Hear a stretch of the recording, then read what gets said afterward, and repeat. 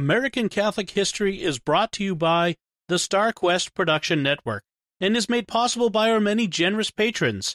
If you'd like to support the podcast, please visit sqpn.com/give.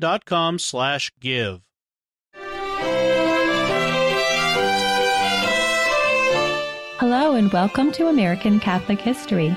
If you like our podcast, help others find it by sharing the episodes and giving us a 5-star rating wherever you get your podcasts. I'm Noelle Heaster-Crowe. And I'm Tom Crow. Today we're talking about Archbishop Jean-Baptiste Lamy, the first bishop and first archbishop of Santa Fe, New Mexico. He was the strong and energetic leader that region needed at the time, and he left an unmistakably French mark on the church in New Mexico.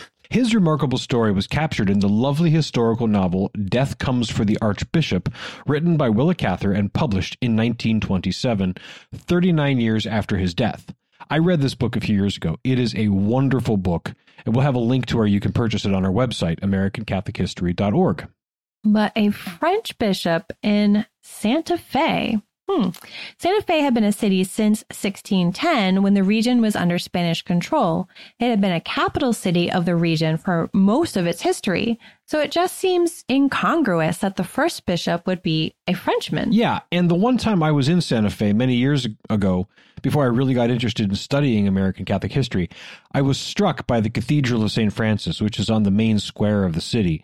The group I was with was walking through the open-air market with all of the adobe structures and southwestern architecture, and then we come around the corner into the square and just boom, there was this large French Romanesque church dominating one side of the market square.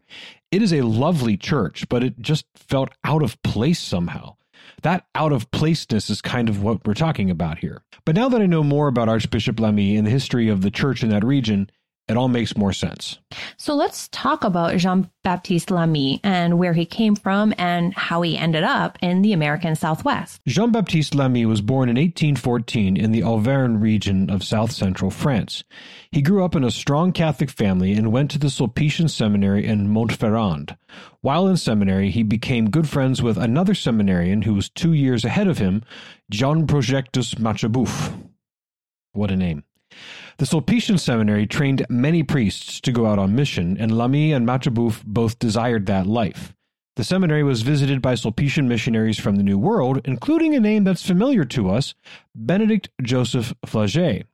By this point, Flaget was an old man and had been bishop in Bardstown, Kentucky for about 25 years. Everything comes back to Bardstown. He was back in France for his own interests and on behalf of the Bishop of Cincinnati, Jean-Baptiste Purcell, to find more priests to come help in the Kentucky and Ohio frontiers. Lamy, Machabouf, and 3 other priests leapt at the opportunity. Machabouf was ordained in 1836, Lamy in 1839. And that year, 1839, they both boarded a ship at Le Havre to go be missionaries in the wilds of Ohio. Lamy's first assignment was in north-central Ohio.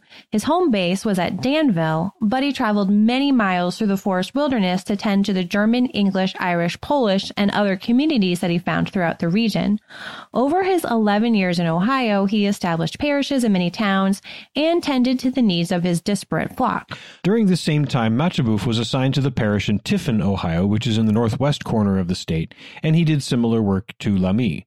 In a preview of things to come, they both clashed with the Protestant ministers who had established their congregations in the towns and who very much resented all of these Catholics coming in, particularly the Irish. But Lamy acquitted himself well and was noticed by the higher-ups as a man of prayer, of gentle but firm persuasion, of great energy, and of organization. So in 1850, he was named Vicar Apostolic of the new Vicariate of New Mexico. This deserves some explanation since that territory had been in the hands of the Spanish crown and then the Mexican government after Mexico gained its independence in 1821. Yes, so the region that is the present-day states of New Mexico, Arizona, and Colorado had been known as Nuevo Mexico, or New Mexico, under both Spanish rule and then under Mexican rule. The city of Santa Fe in the foothills of the Sangre de Cristo Mountains was its capital.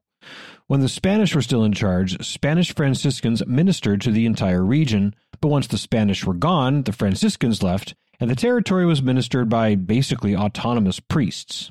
They were basically autonomous because the diocese was based in Durango, And we don't mean Colorado, we mean Durango, Mexico, which is about 900 miles due south of Santa Fe. This will become important for other reasons in a bit, but right now what it means is that the priests in this region were unsupervised and could adjust the practice and discipline of the faith and the sacraments in ways that they preferred. Many of the priests did go a bit awry. Some had mistresses. Most of them lived very comfortable lives that were far beyond what a missionary among poor workers should live. Pietistic societies with unusual practices arose among the faithful. The sacraments took on elements of the pagan native cultures. Knowledge of the faith was scarce or quite tainted. So while the population was almost entirely Catholic, and fiercely so, the Catholicism they practiced was not very Catholic. But big changes came for Nuevo Mexico in the late 1840s. Yes, between 1846 and 1848, the United States and Mexico fought the Mexican-American War, which the Americans won. In the Treaty of Guadalupe Hidalgo, which ended the war, Mexico ceded Nuevo Mexico and other territory in the Southwest to the United States.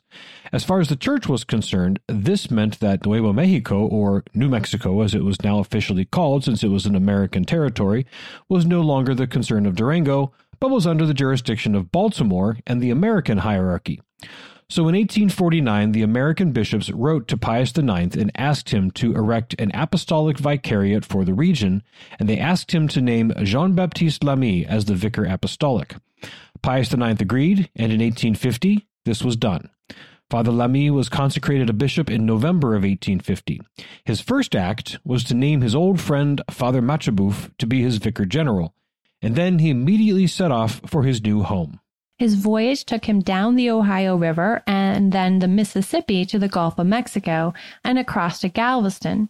At Galveston, their ship ran aground and sank, and all of Bishop Lamy's possessions were lost except for one trunk which had some books, vestments, and a few other essentials in it.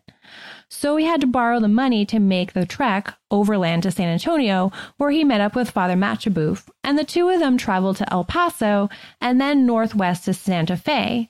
The rough and dangerous voyage took a year, but they arrived at Santa Fe to much fanfare and joyous greeting in 1851. But that was pretty much the high point of Lamy's relations with his native clergy.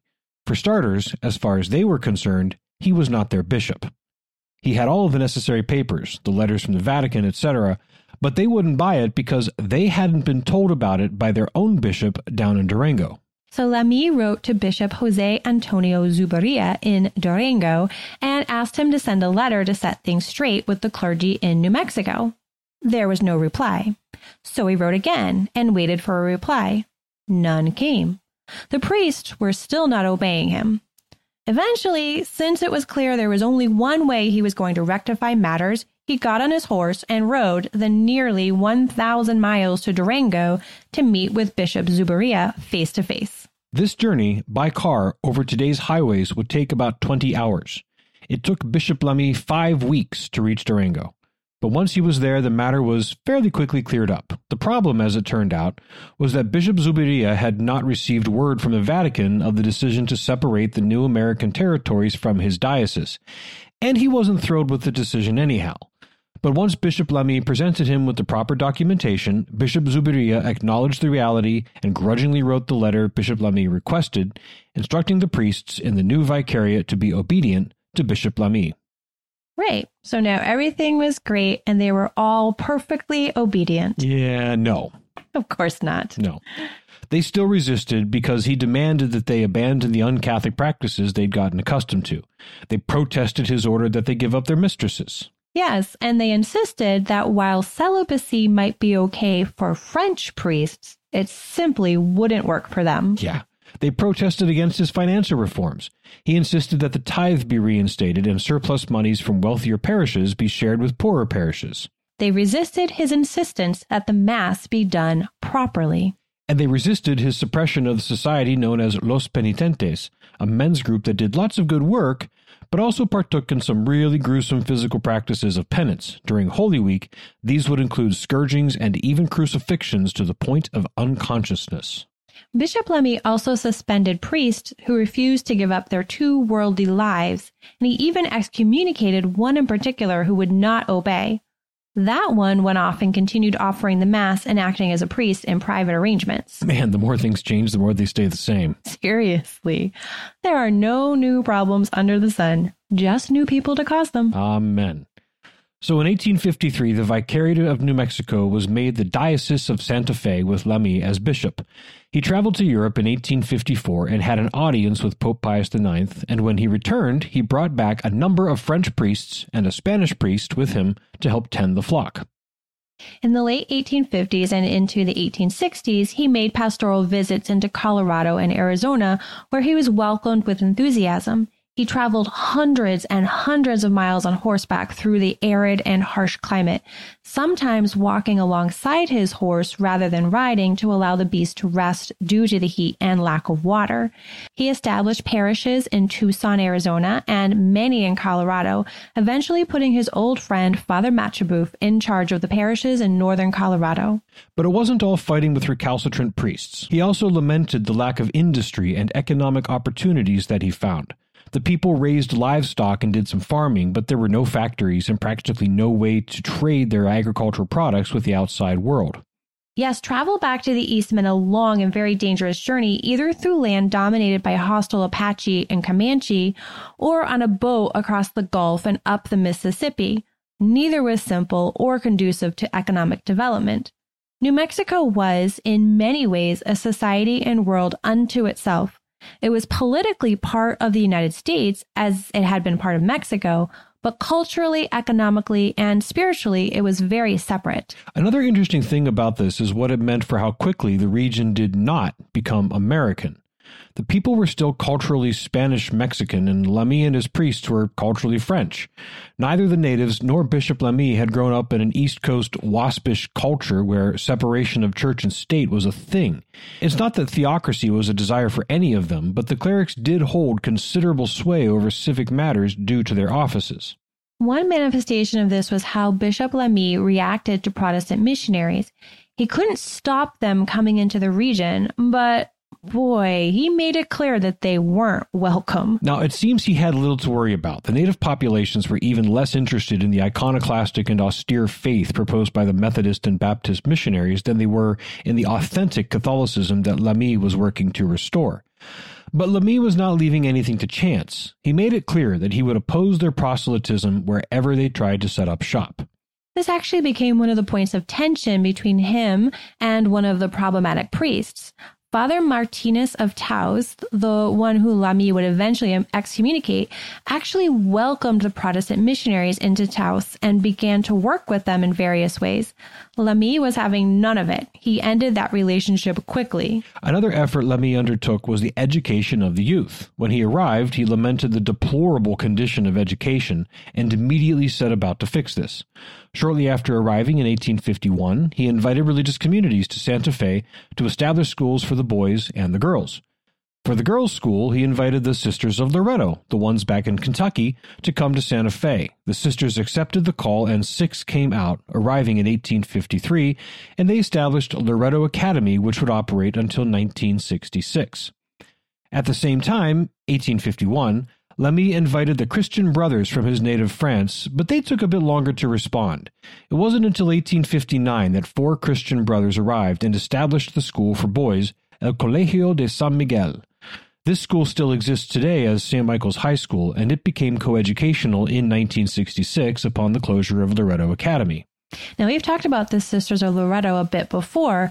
They were founded in 1812 by Father Charles Nerinx. We've said his name a lot, but not told his story. And they were founded on Father Baden's farm near Springfield, Kentucky. That's the ones. They came up just a few weeks ago in episode 98. And we're going to see their original home when we lead a pilgrimage to the Kentucky Holy Land and Bourbon Country in August of this year. Yes, August 9th to 14th. Everyone should get details at AmericanCatholicHistory.org. It's going to be a fantastic time. Join us. Spaces are filling up, so sign up soon. The Sisters of Loretto were also the ones who built the famous Loretto Chapel there in Santa Fe. That chapel has the miraculous staircase, which was purportedly built by St. Joseph. Yeah, we talked about the Sisters of Loretto coming out to Santa Fe, building their chapel, and the miraculous staircase in episode 17.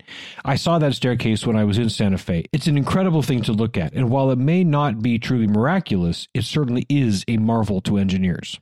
But that chapel wasn't built for another 20 years after the sisters arrived. Right. It was built in the 1870s during the same time that Bishop Lamy was finally building himself a new and grand cathedral.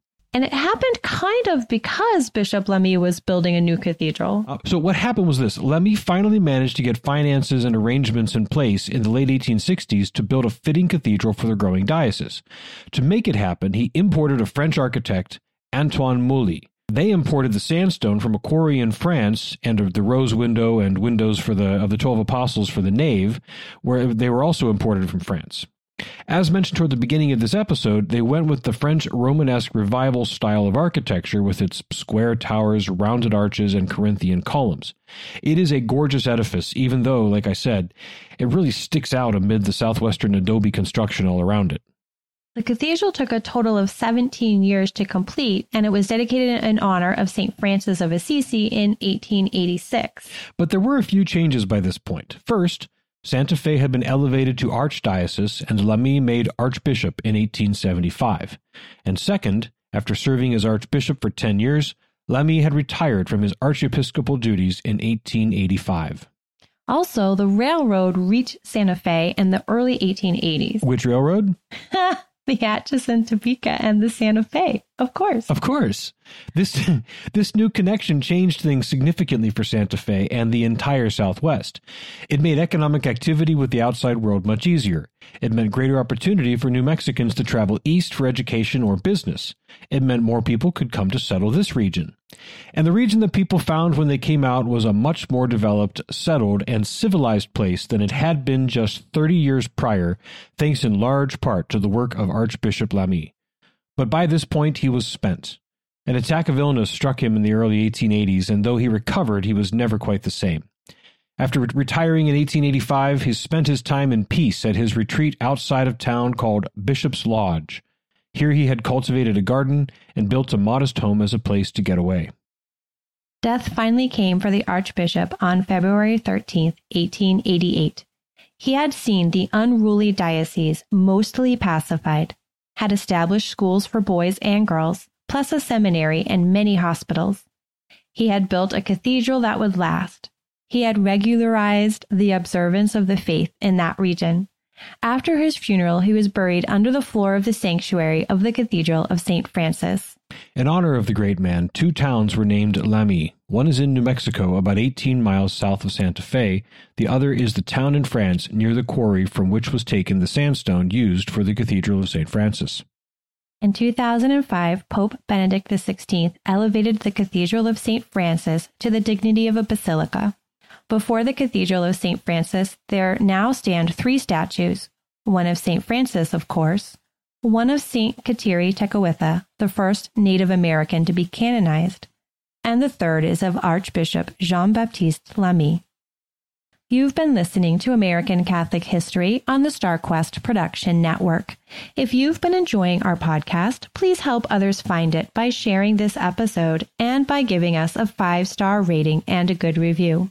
We also ask you to support the many productions of SQPN at sqpn.com/give.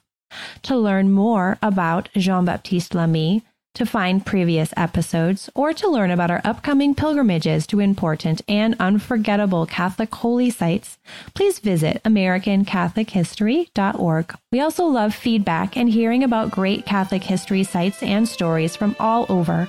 You can email us at history@sqpn.com or find us on Facebook at facebook.com/American Catholic History, on Instagram at ACH_podcast, or follow StarQuest on Twitter at SQPN. I'm Noelle Heaster-Crow. And I'm Tom Crow. Thank you once again for joining us on American Catholic History on StarQuest.